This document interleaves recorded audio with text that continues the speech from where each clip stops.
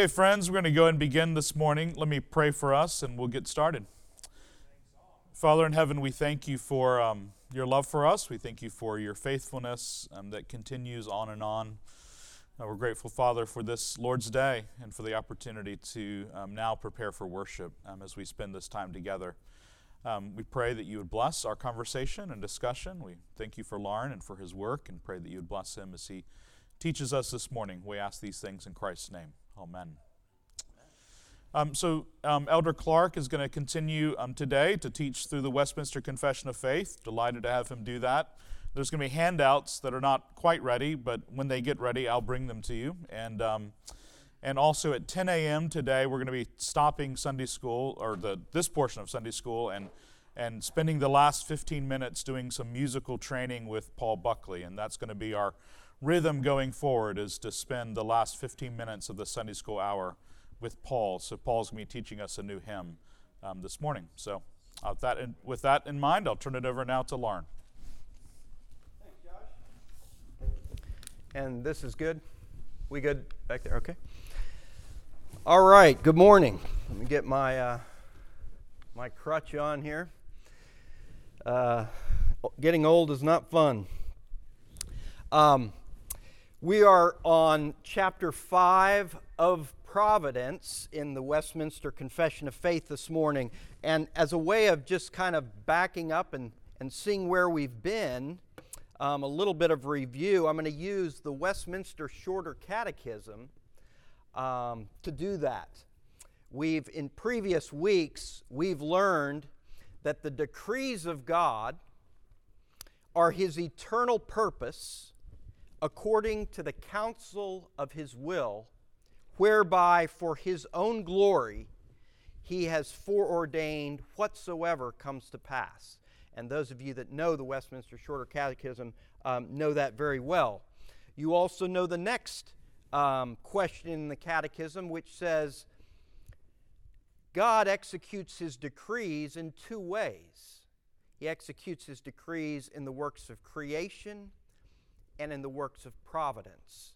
And we studied creation in the last few weeks, and today we're moving on to the doctrine of providence.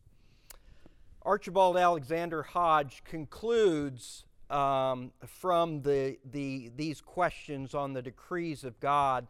He says, since the eternal and immutable purpose of God has certainly predetermined whatsoever comes to pass, it follows that He must execute His own purpose not only in His works of creation, but likewise in His continual control, or even we could use the word sustainment, of all creatures and all their actions. And so, as we turn to providence, what is providence? Well, again, our shorter catechism is a big help here. God's works of providence are His most holy, wise, and powerful, preserving and governing all His creatures and all their actions. Okay, a very short, concise, but packed answer to the question, what are God's works of providence? His most holy, wise, and powerful. Now, notice both of these things. Preserving and governing all His creatures and all their action. Now, R.C. Sproul will help us a little bit with the etymology here. When we talk about providence, where does that word come from? Of course, those of you that are Latin scholars will notice that the root of that word is the videre, to see, and the prefix to the word, of course, is pro, which can mean in front of or before. And so, quite literally, providence would be to see beforehand. However, in theology, when we talk about God's providence, we're not talking about God's foreknowledge. As R.C. says, providence refers specifically to God's care of the world and His ultimate supervision of it. Providence has to do not only with God's supervision of the universe, but also, and more importantly for us, with His provision. And it really is an absolutely beautiful doctrine if you are to study God's providence in Scripture, throughout Scripture, and, as I'll be encouraging you throughout this lesson, to study God's providence in your own lives. Probably one of the most beautiful stories or examples of God's providence in all of Scripture, and not only at the time in which it happened, but also as it was a foreshadowing of what would happen, is in Genesis chapter 22, the beautiful story of Abraham being called by God to sacrifice his son Isaac. And of course, due to time, I'm not going to read that whole passage, but you remember the story. God calls Abraham and says, "Sacrifice Isaac, your son, as a burnt offering." And rather than questioning God, Abraham does exactly what he's told. He takes Isaac. He goes to the mountain that God directed him to. He puts the wood on the back of his own son to carry the wood. He carries the fire, and they go to Mount Moriah. Incidentally, of course, we know what Mount Moriah is. Mount Moriah actually, in later days, would be Jerusalem, would be where the temple was built by Solomon. And as they approach the mountain, Isaac says to his father, "Well, we have the fire, we have the wood, but where is the lamb?" And what is Abraham's response? Abraham said, "God will provide for Himself the lamb for a burnt offering, my son." God will provide. And then, of course, he builds the altar. He puts his son on the altar. He raises the knife to slay his own son, and the angel of the Lord stops him and provides a substitute, a ram caught in the thicket. And what was Abraham's response to all of that? Abraham called the name of that place, "The Lord will provide." Literally, Yahweh Jireh, or what we transliterate in English, Jehovah Jireh. As it is said to this day, "On the mount of the Lord it shall be provided." A beautiful picture not only then, but of what was to come, of course, with our Lord's great sacrifice on that same mount, if you will, just outside of Jerusalem. But a great intro here to the doctrine of providence, which first and foremost is God's provision. So let's look at what the confession says about providence. Section 1 of providence: "God, the great creator of all things, doth uphold, direct, dispose, and govern all creatures, actions, and things, from the greatest even to the least, by His most wise and holy providence, according to His infallible foreknowledge, and the free and immutable counsel of His own will, to the praise of the glory of His wisdom, power, justice, goodness, and mercy." Now that's certainly a mouthful, but actually a beautiful introduction to the subject of providence. Archibald Alexander Hodge summarizes this in 5 points. And the first point, although it's a little bit lengthy here, I think is very instructive for us, especially given what we studied last week about creation. He says the first thing this section teaches is that God, having created the substances, notice that word, the substances of which all things are composed out of nothing, ex nihilo, having endued those substances with their respective properties and powers, and having out of them formed all things organic and inorganic, and endowed them severally with their respective properties and faculties, He continues to sustain them in being and in the possession and exercise of those properties and powers during the entire period of their existence. And again, why does He focus on substances first? Well, remember, probably the greatest example of this is mankind, right? Of what was mankind formed, right? Out of the dust of the earth, out of the ground, out of inorganic matter. God formed man. And then what did He do, of course? He breathed into him the breath of life. It's one of the things that pure naturalists can never explain. How on earth, literally, can a big explosion that's constantly moving out, which we call the Big Bang, ever from inorganic materials produce organic creatures?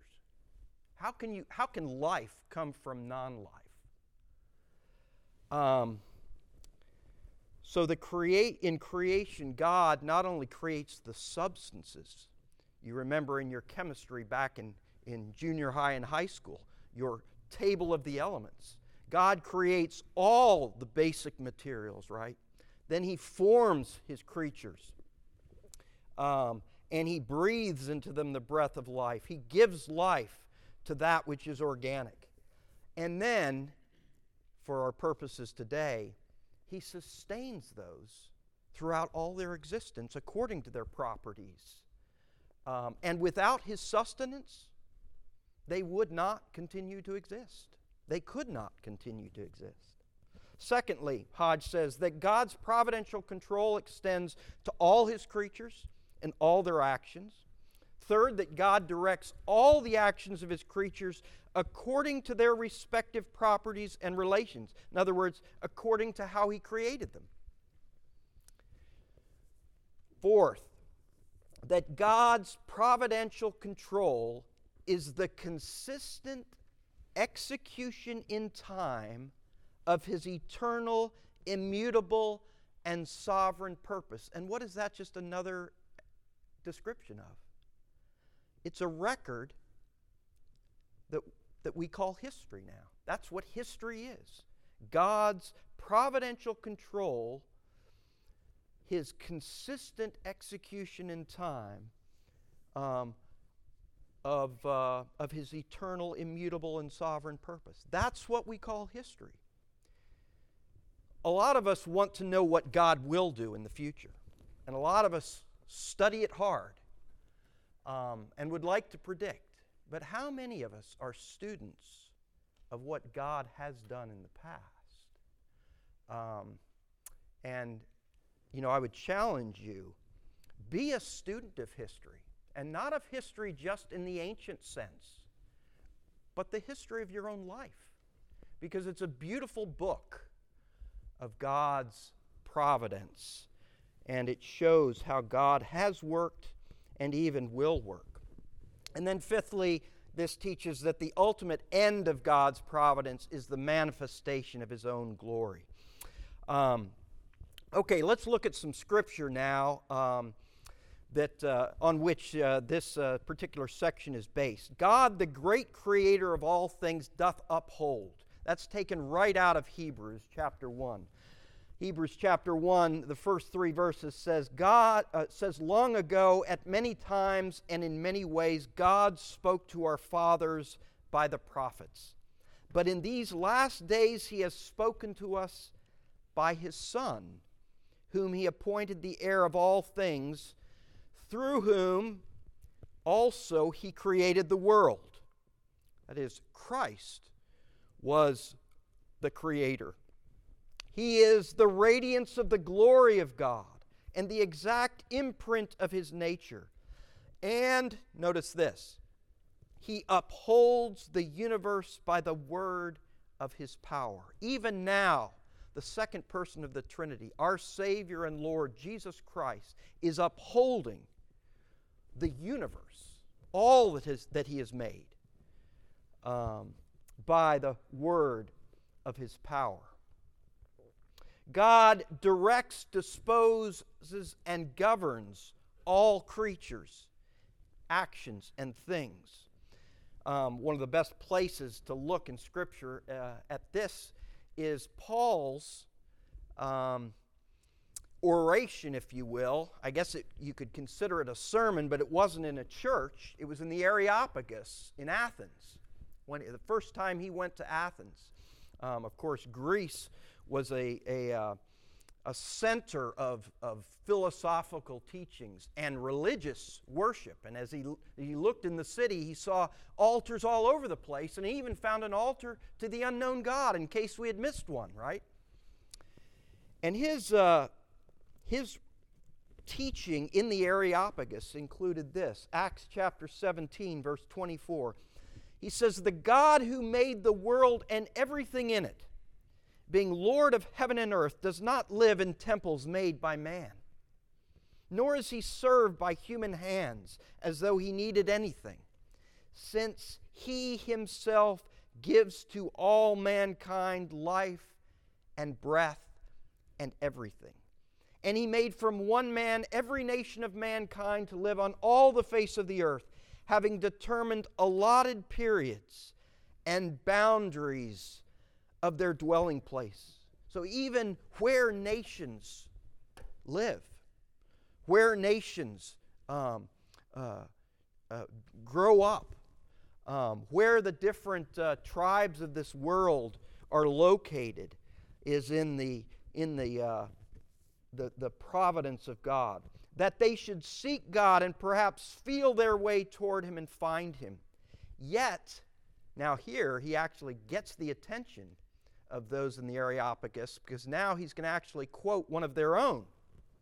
"Yet He is actually not far from each one of us, for in Him we live and move and have our being." That really would have gotten their attention.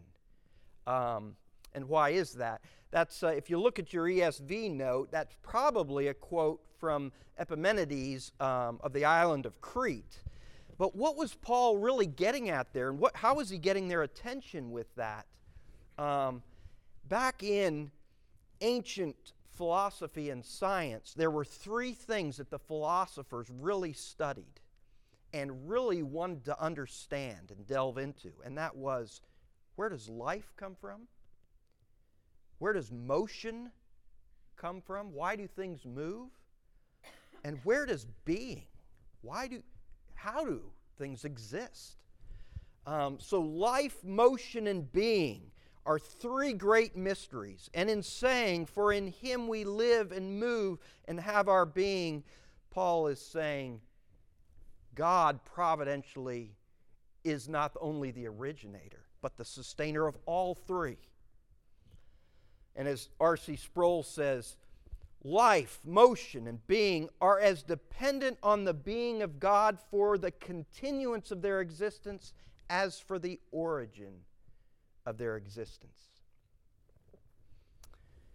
And that providence extends to everything, even the smallest of things, as we'll see shortly. But I wanted to include here a great quote from C.S. Lewis, who in his work Miracles, actually this is in an appendix of his Miracles, writes this. And again, as I said last week, no one could accuse C.S. Lewis of being reformed. He certainly wasn't that, and he in fact really despised Calvinism. But listen to what he says. He was maybe a little bit more Calvinistic than he thought himself. "Unless we are to abandon the conception of providence altogether, and with it the belief in efficacious prayer," that is effective prayer, "it follows that all events are equally providential." All events. You know, we talk about when something happens that's coincidental or something, we go, "Oh, isn't God's providence wonderful?" Well, brothers and sisters, all events are providential. Lewis goes on, "If God directs the course of events at all, then He directs the movement of every atom at every moment. Reminds you of R.C. Sproul's, there is not one maverick molecule in the universe. And if there was, God could not ensure that His promises would be fulfilled. He directs the movement of every atom at every moment. Not one sparrow falls to the ground without that direction. The naturalness, listen to this, Lewis says, the naturalness of natural events does not consist in being somehow outside of God's providence. It consists in their being interlocked with one another inside a common space-time in accordance with the fixed pattern of the laws. And of course, what laws is Lewis referring to there? What we call natural law, or the natural laws, which of course are created by God. God is not only the one who has established, but also maintained natural law. That gravity existed thousands and thousands of years ago, and that gravity exists today as a law of nature, we might say, is because God sustains that law and ensures that His creation works accordingly. God upholds, directs, disposes, and governs from the greatest even to the least. Proverbs chapter 21, verse 1, the king's heart is a stream of water in the hand of the Lord. He turns it wherever He will. Even the greatest rulers, believers or unbelievers in this world, their heart is as a stream of water in the hand of the Lord, and He may turn it wherever He will. Matthew chapter 10, a passage to which Lewis referred in the previous quote. Are not 2 sparrows sold for a penny, Christ asks, and not one of them will fall to the ground apart from your Father.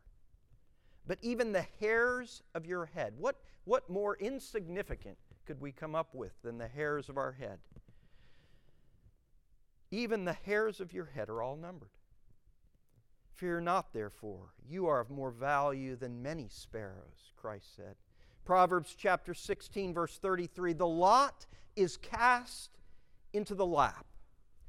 Seemingly a fortuitous event, right? The lot is cast into the lap, but its every decision is from the Lord. God upholds, directs, disposes, and governs by His most wise and holy providence. Psalm 145, which incidentally was John Calvin's favorite of the Psalms. Verse 15, the eyes of all look to you, and you give them their food in due season. You open your hand, you satisfy the desire of every living thing. The Lord is righteous in all His ways and kind in all His works. What a beautiful picture of God's providence as being kind toward the works of His hands. And R.C. reminds us that with any doctrine, all doctrines of the faith must be understood in light of the nature and character of God, for they flow out of His nature and character. He does not sustain and govern all things apart from His nature and character, and that's why He is the great provider who is wise and holy in that providence. He upholds, directs, disposes, and governs according to His infallible foreknowledge. And I'm going to quote here from the New King James Version, Acts 15:18, known to God from all eternity, or known to God from eternity, are all His works. And God directs, disposes, governs, upholds according to the free and immutable counsel of His own will, to the praise of the glory of His wisdom, power, justice, goodness, and mercy. First, according to the counsel of His own will. Psalm 33, the Lord brings the counsel of the nations to nothing. He frustrates the plans of the peoples. The counsel of the Lord stands forever. The plans of His heart to all generations. And then, of course, what is the end of all this? The end is the glory of His wisdom, power, justice, goodness, and mercy. Exodus 9, Moses recounts God's reply even to Pharaoh.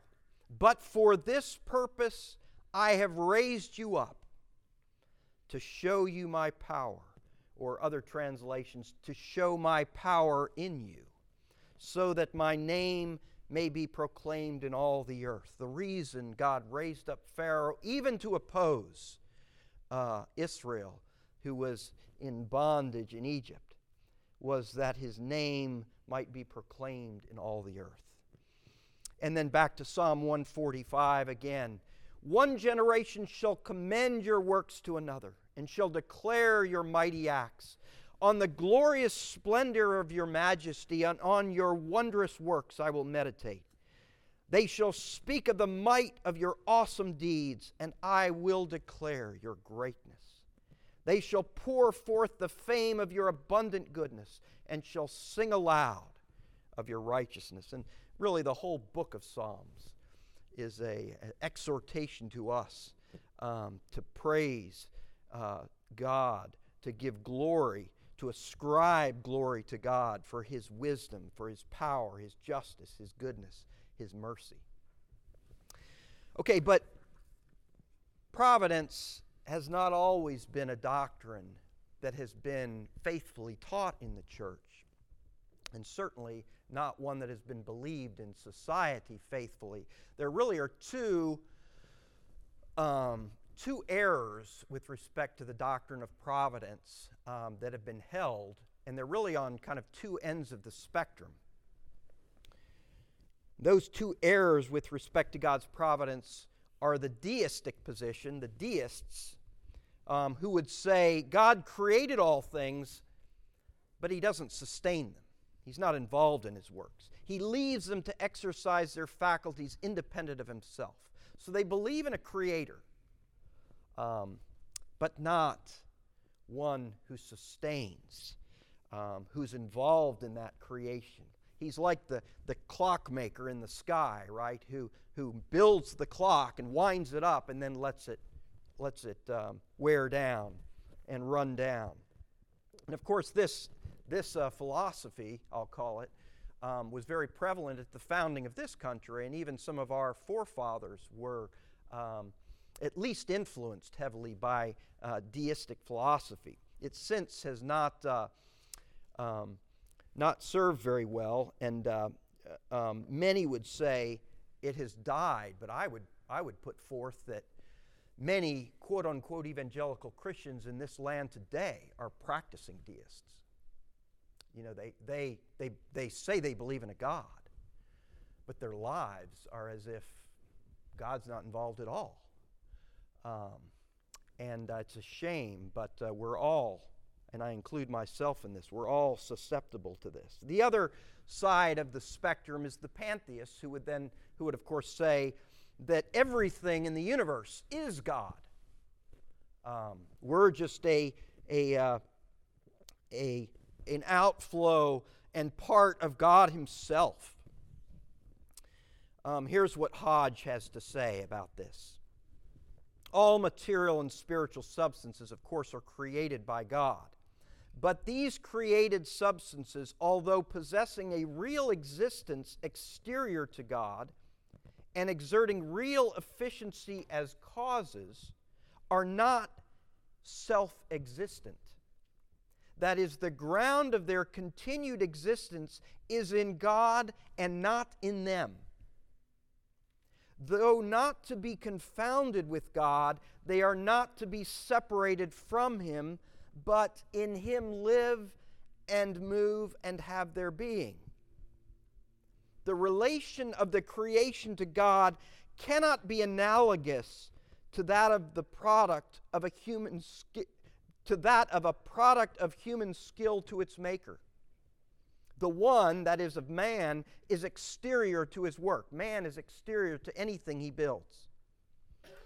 The intelligence and power of the other, that is of Almighty God, is eternally omnipresent to every element of his work. And of course, God is a spirit. And those in this day and age, of course, would deny the spiritual realm. And so this would be nonsense to them. So in summary, what we would say is, with respect to his creation, God is transcendent. And we would say that against the pantheistic position. Yet, he's omnipresent against the deists. But of course, as Hodge goes on, the precise nature of the exercise of divine energy, whereby God interpenetrates the universe with his presence, embraces it and all things therein in his power, and upholds them in being, is not revealed. And of course, is undiscoverable. And of course, that's the rub with science, right? If I can't detect it, measure it, study it, it must not be real. Or at least, I must be agnostic and say it can't be known.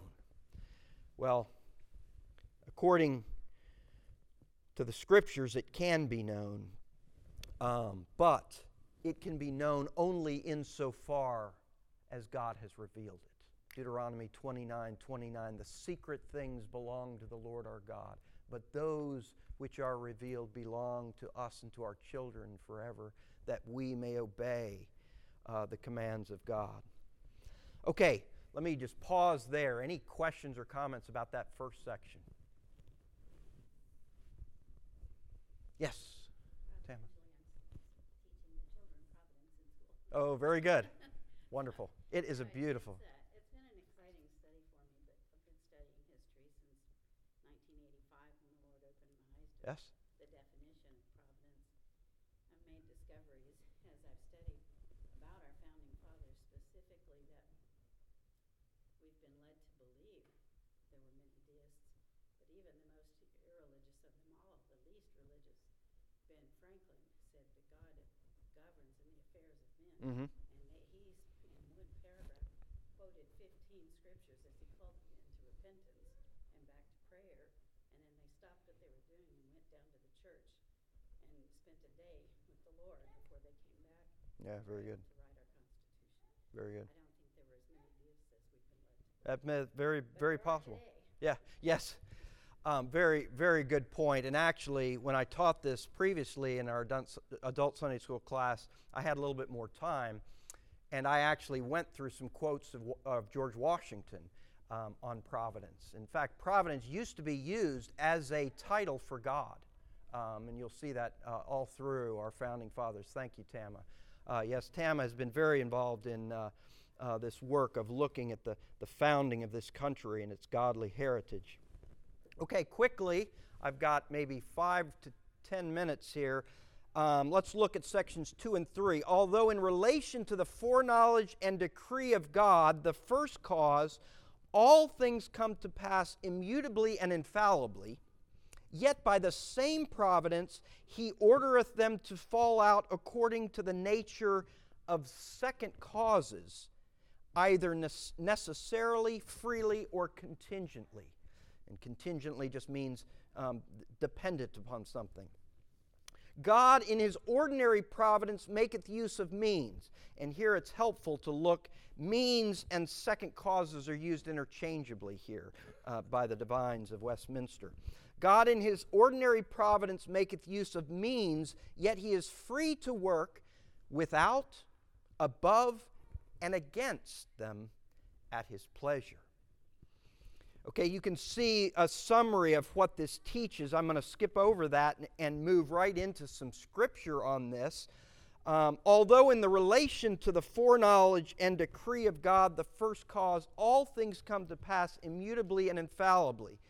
Here Peter preaches in his sermon at Pentecost, "Men of Israel, hear these words. Jesus of Nazareth, a man attested to you by God with mighty works and wonders and signs that God did through him in your midst, as you yourselves know.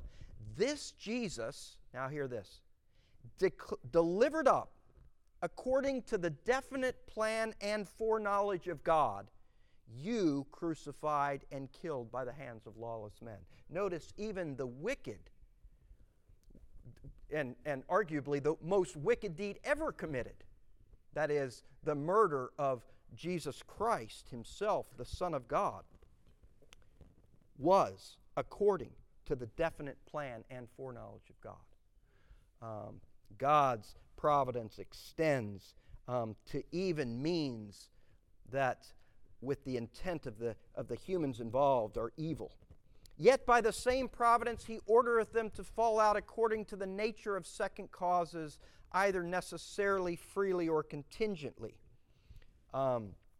It's very interesting to look at two passages in the law. One in Deuteronomy chapter 19 that gives a provision for the manslayer.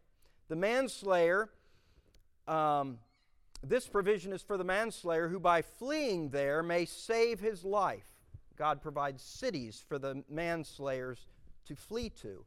"If anyone kills his neighbor unintentionally without having hated him in the past, as when," and he gives an example, "someone goes into the forest with his neighbor to cut wood, and his hand swings the axe to cut down a tree, and the head slips from the handle and strikes his neighbor so that he dies." Okay, what is the means there?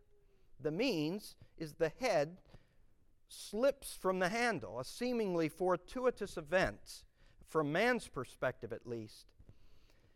Notice how in Exodus chapter 21, God describes these seemingly fortuitous events. He says, "Whoever strikes a man so that he dies shall be put to death. But if he did not lie in wait for him," in other words, it was an accident, but how does he describe it? "But God let him fall into his hand." Or as the New King James Version puts it, "But God delivered him into his hand. Then I will appoint for you a place to which he may flee."